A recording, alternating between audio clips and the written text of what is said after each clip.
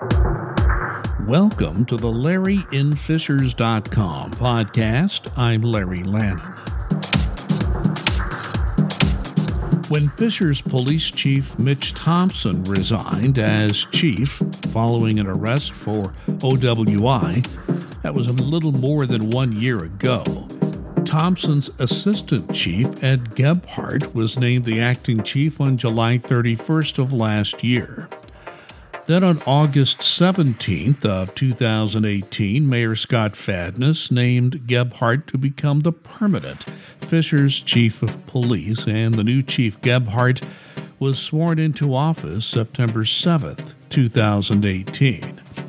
Now that Chief Gebhardt has been on the job as the permanent head of the department for about a year now, I invited him to appear on the LarryInFishers.com podcast. I spoke with Chief Gebhardt during the afternoon of Wednesday, August 7th. I'm at the Fishers Police Headquarters, the George Kale Building, and I'm with Ed Gebhardt, the Chief of Police for the City of Fishers. Chief Gebhardt, thank you very much for taking time to talk with me today. You're welcome. Look forward to it. You've been in this job for more than a year now, nearly a year, as the permanent chief of police. So just talk about what that's been like for you and what you've learned in that first year as chief. A lot, and continuing to learn a lot about our community, our officers, the direction that we need to go, and trying to get ahead of the next 5 to 7 years of what's coming our way. I don't want to play defense. I want to go play offense. When you say what's coming our way in the next 5 to 7 years, explain what you mean by that. Well, we sit on the suburb of a metropolitan city. So it's only, if you look at any city, the city continues to grow, and Fishers is no short of exploding and bringing people into the population. In 2000, when I was hired, I'm going to estimate, so don't fact check on me, but we were somewhere around the area of 30 to 35,000 population, and we had roughly 58 officers on duty. So circa 2019, we were authorized at 119 sworn, and we have, I think, nearing 95,000 in our community. With that becomes crime and all the other things that you have to face as the director of the police department that you're appointed to make sure the direction stays in step with that community. As you mentioned, you have a major interstate highway going right through the city. You border a major metropolitan city of 1.5 million people in the whole metro area. Although we are a suburb and we pride ourselves in being a fairly safe community. Nobody's perfectly safe, but I think you and the rest of the city works very hard at that. So what are the special challenges? For instance, do you have special challenges, let's say, along 96th Street or along the interstate you don't have in other parts of the city? We're so fortunate because we have such good community backing, and we have a great city council, and we have an aggressive mayor that allows us to stay ahead of it. A lot of cities don't get that kind of synergy rolling. So what I mean by that is, being tasked with making sure the community stays safe is one thing. So you have your neighborhoods, you have your houses, you have visibility. You need to make sure the cars are seen, the guys get in the neighborhoods. But on top of that, you have calls for service coming in. So last year we ran just shy of 59,000 calls for service. So that's a lot of dispatch runs over the course of the year. So we're getting called, and then we also got to stay proactive, and then we also got to be seen. So you have to balance that. And the only way you can balance that is if you have a staff that wants to stay aggressive and take initiatives that will cater to your needs. So one of the things that was built a long time ago, in fact, it was built by one of the officers of the agency, is we built a crime reduction unit. And that crime reduction unit is largely charged with the ability to task out on 96th Street, our hotels, and our interstate. That is a unit that's built to stay ahead of the crime curve. Also, our traffic unit. That unit also is your proactive enforcement arm. I think it's sometimes funny when they say they know my traffic officers, but what they don't understand is in proactivity becomes prevention. So if they're out making traffic stops on people and someone's coming up that has bad intentions, they see those lights, they see those cars, and they'll move on to another jurisdiction, or they'll turn around and go back to their other jurisdiction.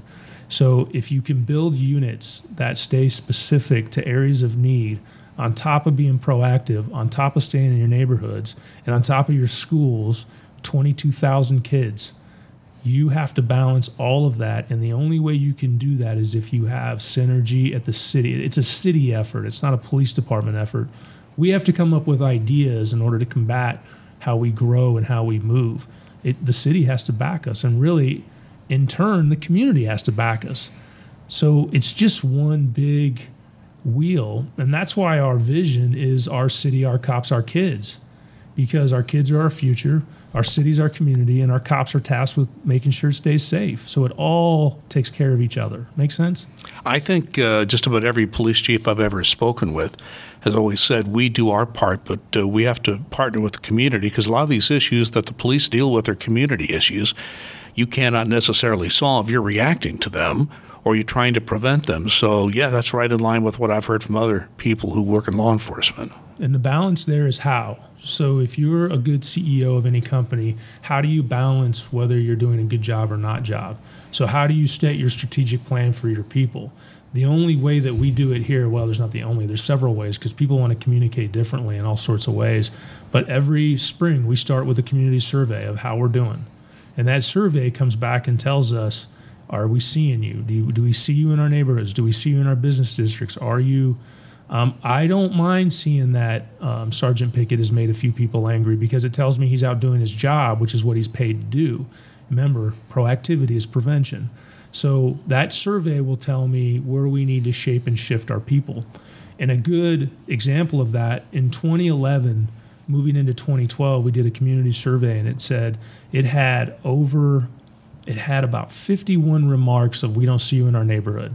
Now that's you would think that's a low number, but I think it's too high. If I have 51 people that don't think they see my cars, that's a problem. We set some initiatives. We got our team together. We set up a program, and we called it the Impact Car at the time, and we still run the Impact Car on holidays and different reasons. The Impact Car brought that 51 down to 12 in 2012. That's responding to the survey. That's responding to our citizens saying, hey, we need to see you over here. And I hear the same thing you just brought up in the prior question is we're seeing more crime in our business district. Mm-hmm. Well, we had to sit down at the table, we had to take all the ideas, and we built the crime reduction team. And now in our survey, we don't necessarily see those. So we use that as one prong of figuring out where we need to work with the community. I want to move to another subject, because it's something that's had nationwide attention, and you've been dealing with it for a while now, and that's the body cams. That's sure. Where the police officer has a video piece of equipment on his or her equipment on their uniform, and generally records interactions with the public. I went to a meeting that you had recently where you brought in the private contractor that will be providing that service for you, and a lot of questions were answered there. I think that was a very revealing session, and a lot of questions were answered by myself that were posed by myself and others.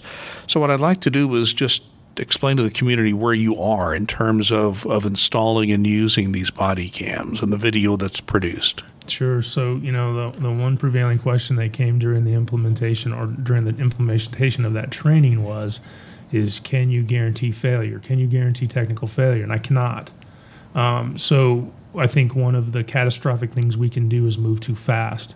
So the goal has always been is to use 2019, the full year, to implement, hopefully be 100% into 2020. The reason for that is right now we're just testing equipment and make sure we put on officers that it's the right thing to do. This costs the taxpayers money. We must make sure that we use it correctly and we understand it. We did that board so we can bring the community into our house so we can understand how they feel about the body cams themselves. So again, we're just taking another process and using our community to do it the right way. The last thing I want to do is throw a bunch of cameras on a bunch of guys and I have failure in the field. So we have to do it slow. We have to make sure it's right. We have to work with the vendor. We got to work with the city because we have the garage working on the car. So there's a lot of moving pieces here, and I'm not in a hurry.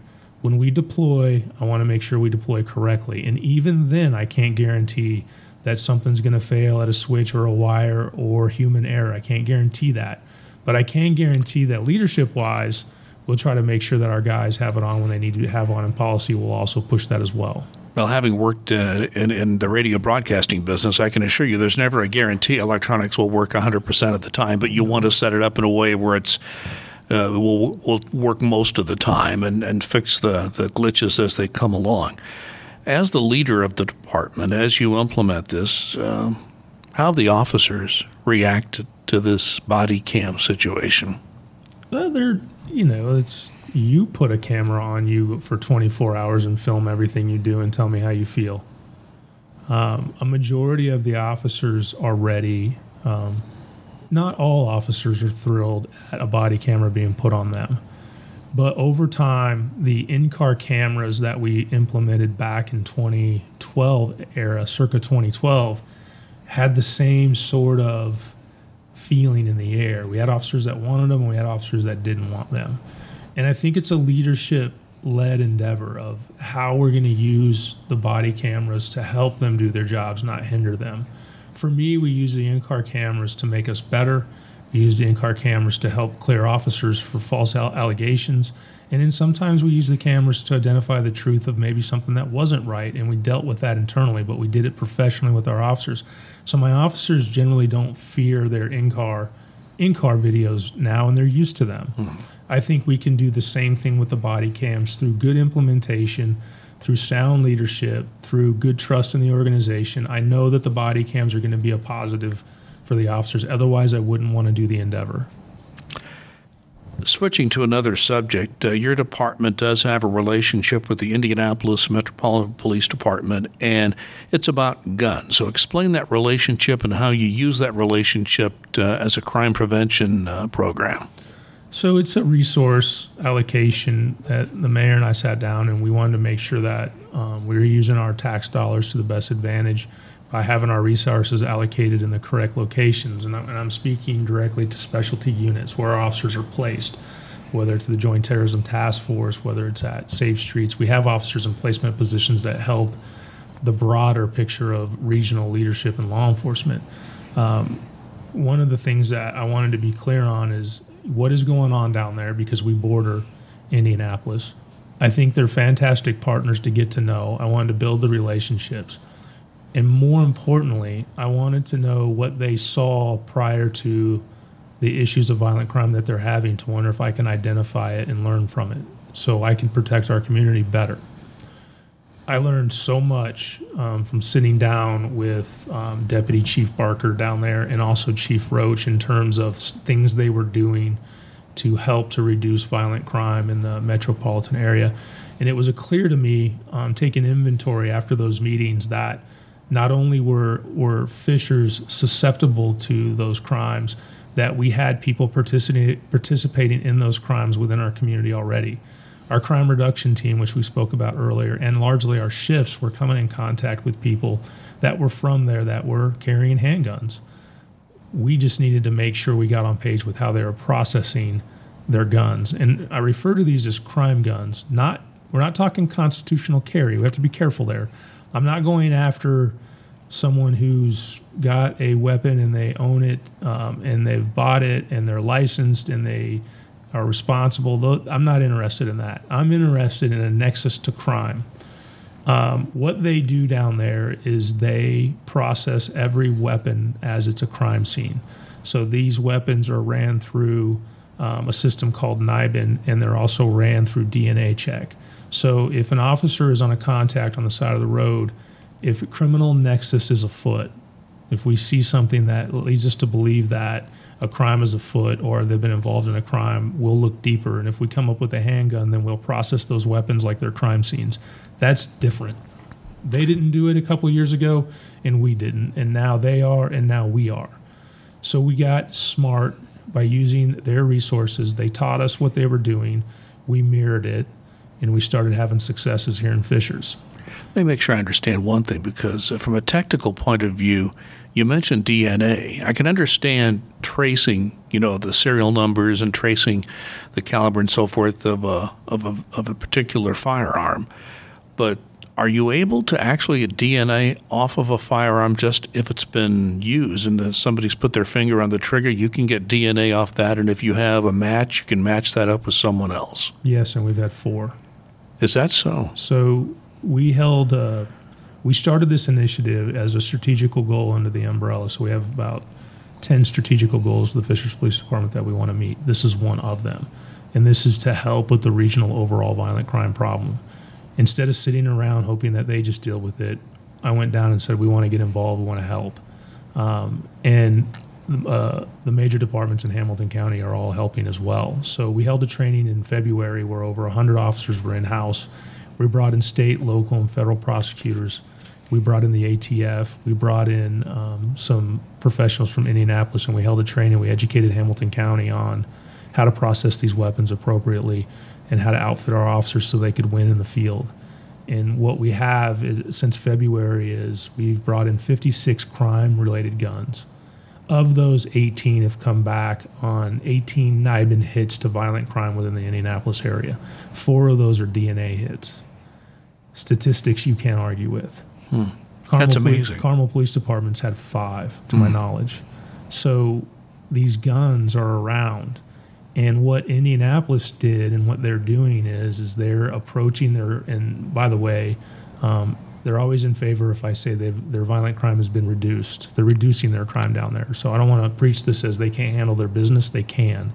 I just want to help in any way I can because I'm kind of a chief without borders. If there's crime there, it's going to be here. And if there's crime here, they're going to help me by coming here. And I've seen that partnership work.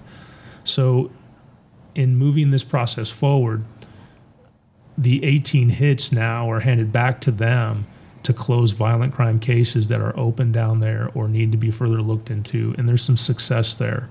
I can't speak to it with you because they're cases, but what I'm seeing is, I say success. Well, it's not a success if you come across a crime gun that's been involved in a violent crime, but it's a failure if we don't identify it and deal with it.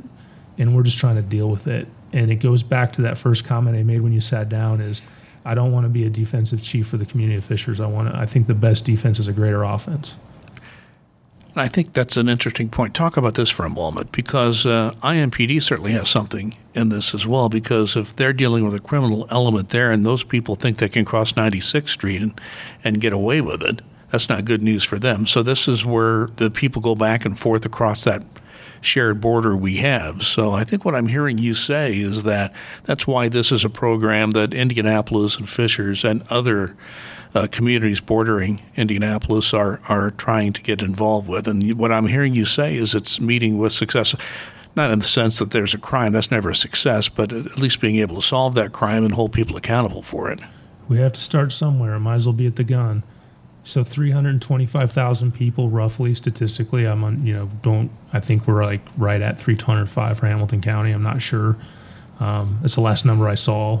Censuses are tough but I'm not interested in just the 95,000 in Fishers. I'm interested in the 325,000 in Hamilton, and then I'm interested in the entire state. I think to truly be effective, all leaders need to get on board, and we all need to process weapons the same way. And we all need to help out because we're all suffering from the consequences of it. I want to switch subjects here because the first time I had you on a podcast, I had you and Ari Rahimzadeh on, and you were there to talk about the Crime Watch app that you had just rolled out at that time. And I want you to comment on how that has worked out, how other agencies have gotten on board with this idea. And I'll follow up a little more with technology because I know that's become a bigger part of your job than it was many years ago. But let's start off with the Crime Watch app. Tell me about how that's worked out for you now. You've had some time with it. Yeah, so we're a few years in. Actually, it's being rolled out, relaunched by a company called Relay, who's come in and kind of reworked it and they're integrating it with our CAD system. And they're making it a stronger base. What's the CAD system so people know? That's the in-car computer basically that runs the system that basically tells an officer what he needs to be doing. Very good. It kind of runs our world, so to speak.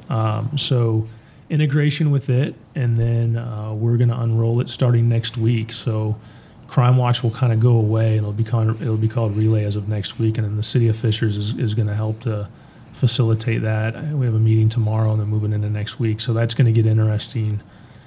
It's not everybody wants to talk to people. So if you're a leader in a community, you have to figure out the percentages of how people want to talk to you. So it's not that 100% of people are going to want to use the Crime Watch. That's not what I'm after. I'm after the 30% that wouldn't have called me because they're not going to call someone and they'll use the app. Then 30% may call dispatch directly and 30% may flag an officer down. Then I'm in my 90 percentile. We have to open ourselves up as CEOs to the different communication paths. And right now, the generations that are coming on board, they're not into one-to-one conversation. They want to text, they want to shoot a picture, they want to work it that way. And I think police departments need to understand that, and that's where our generations are going. I always say this because I think it's funny. My daughter broke up with her last boyfriend over text. That's where we're headed. I've heard that story more than once. Yeah, that's where we are headed. So I think that in Crime Watch maybe is not the way. Maybe it's up to CEOs or chiefs or mayors to figure out another way, and I'm sure people will. But the goal is always to keep trying to change your communication style so you can fit the need for your entire community. I believe that Fishers is a very tech-savvy community, and I think it fits here, so it works here. And I'm anxious to see as we unroll this how it looks and how it's used. Well, the Crime Watch started the whole thing locally, and so now you're moving forward with the technology. And I want to. That leads me to the next question, because I read some amazing things in the national media, and I want your take on it, because I've seen, the fact that there are now such sophisticated algorithms that many police departments are using it not to predict a specific crime will happen in a specific place, but where crime is likely to happen next, or maybe in a specific area or neighborhood, and actually put more resources there to try to prevent a crime which is likely to happen based on the predictive technology. What do you know about that, or do you think that that's come very far to where it would have some use for your department? I've grown in this area. I've matured in this area. I'm from a different generation of you had a street sarge tell you where to go be, and then you go be. But you can't ignore these sophisticated tools that are coming out to help you be better. And so you can draw heat maps based upon what areas in your population are going to be most populated. You can draw heat maps from how many times you've been hit, and I say hit, sorry, it's slang, but how many times you've had a car, had a theft from a vehicle or something taken or a house burglarized. And those are statistics you can enter into a heat map that'll tell you that this is where you need to be. So analytics is important. I have three Intel analysts upstairs, civilian analysts that are working analytics all the time, crunching numbers and dots. I've come a long way from my sergeant tells me to go and I go. Now we still have that, because just like the story before, all officers need different ways of communication. So for me, it's for the leaders to interpret all these different tools and resources, like our analysts upstairs and our detectives, and use those resources and then apply our patrols appropriately and make sure we're where we need to be when we need to be there. Just to switch again, there was a drowning in recent days, just before we record this, at Geist Reservoir. A man basically fell off a dock into a lake. And I've got to give credit to you and the fire departments. You have your own crews that work together when this happens. As I understand the data, you were on the scene, you and fire were on the scene within 4 minutes after the call and had the man out of the water in 3 minutes, which is just amazing. Unfortunately, he didn't make it, but it wasn't because of any lack of response by the workers, the first responders. Explain the importance of this police and fire cooperation when it comes to dive teams, that sort of thing. Well, it's good to have good banter with your fire department. It's good to be social, but we do a lot of things with our fire department because we understand the dynamics of, and I think you're going to move to a topic of the shootings that are happening. We have to be ready for things that are greater than ourselves.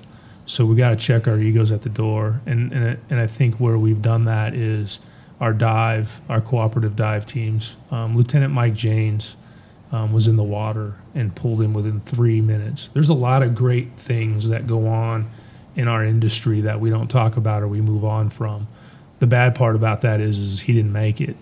But again, if you don't have good synergy at your city level, if you don't have a supportive mayor and council that equip you appropriately, then Mike's never in the water that quick to make that save. And he's our best diver. And he got in there and he got equipped and he did it safely. So I have 3 realms that liabilities through the ceiling, and dive is one of them. And so cohesively working with them to be safe is very important to myself and the fire chief. The others, our SWAT team, our emergency response team, and then our canines also. These endeavors are dangerous. And we have really good professionals that lead them. And Lieutenant James leads our dive team and our dive team efforts. And we have the equipment in the cars for them to rescue people, because we've had losses where kids have moved into the retention ponds. So all the tax money possible, if we just save one life with them, then I think it's a feasible tool. And being ready, because we have Geist Lake in our area, we have to be ready for those saves. And our teams are collaborating and ready for those saves. You mentioned this, and I do want to ask you just for a moment here about shootings, mass shootings, because we've had 2 in one weekend right before we record this, and that always seems to spark a discussion until the next one, it dies down until the next one happens. But I just want to ask about the fact that we're fortunate here. Nothing like that's ever happened in Fishers. But on the other hand, I guess any police department of any size, really any police department today, needs to be prepared. So how do you drill? How do you practice? How do you try to make sure your officers are prepared in the unlikely event something like that were to happen in Fishers? Well, operational readiness needs to be at the forefront of our law enforcement and fire leadership industry. I think that it needs to remain what you see as important as a leader, then the guys will see it as important down below you, the guys and gals that have to actually answer the call. We have great people doing great things all the time, and this is another area where Captain Ellison leads the charge, and we have a high threat response plan in place, and we work with the fire department, and we have a high threat response team that's comprised of police and fire that's out actually coaching other agencies on getting ready for high threat response. They'll help you get ready for city events so you're ready at all times. And what that's done is led to trainings in the past where last year we had a multi-county active shooter training right here in Fishers, where we did it in a school with teachers, with volunteers, with everybody, and fire were there, and we were there, and Carmel was there, and Noblesville was there, county was there, and we were all there because on the day it happens, just like in Noblesville, we're all going to be there. You were there in Noblesville. That was a local fire, so I saw the cars. Yeah? So you make it. We sent 45 of our guys to Noblesville that day. So you make it important. You, as a leader, you set the tone for that. They have to be equipped, they have to be ready, and they have to understand, and you have to train them to be successful. And that's the question you ask yourself day in and day out. Are we ready, and where do we drill down? Because high threat response is one item. Dive is another. Emergency response team is another. Canine's another. You have all those endeavors. Well, at all the top of all those spears is a leader somewhere making sure it gets done. And at the top of our high threat response, that's, there's 3 individuals, Sergeant Wilcox, Lieutenant Lee from the fire department, and Captain Ellison all make sure that our agency is ready. And you mentioned leadership several times in that response to my question. And any chief of police anywhere has to be a leader. And I'm curious now, especially since you've been in this job for a year or so, first of all, how you have come to understand and deal with your leadership position, and in conjunction with that, how you go about choosing the leaders under you, what kind of qualities you're looking for people who will be leaders within the various parts of your department. It starts for me with a basic question, is what do you care about most? And if they answer their people, then there's one step closer to being successful with me. So our atmosphere here is I want our officers, I want our leaders to make sure that our people have the equipment that they need, the training that they need, and the support that they need to do a good job. And that's why our cops are in that vision that I talked about earlier, because it's important that they stay healthy. It's important that we look after them. It's important that the city looks after them, and they do. So there's the age-old discussion is, are you a leader or are you a manager? Which one are you? And I prefer, and I probably am in the realm of the people, so I'm on the leadership side of that spectrum. I don't know if that's what my people see me as, because at these levels you don't go around asking, but that's how I see myself in this organization. And I think the guys underneath me need to have a global view of what the city's wanting to do and a global view of where their officers are in making those goals achievable. And the staff we've picked out over the last year has done a phenomenal job. And we've had a multitude of hurdles in my first year that have been handled with a very young command team at the helm, and I'm proud of all of them.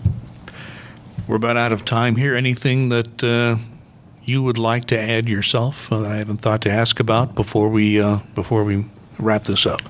No, my last here lately is just responsible gun ownership. So if you're going to purchase a handgun, I advocate for weapons. I grew up in a family of weapons, but the firm hand of my dad kept me straight, and we locked them up and we kept them in gun cabinets, and we did what we're supposed to do. I just would ask my community to please, keep their weapons out of their vehicles, take them in their houses, lock them up, and let's keep our community safe. Ed Gebhardt, Chief of Police for the City of Fishers, thank you so much for giving me some of your time. No problem. Thank you.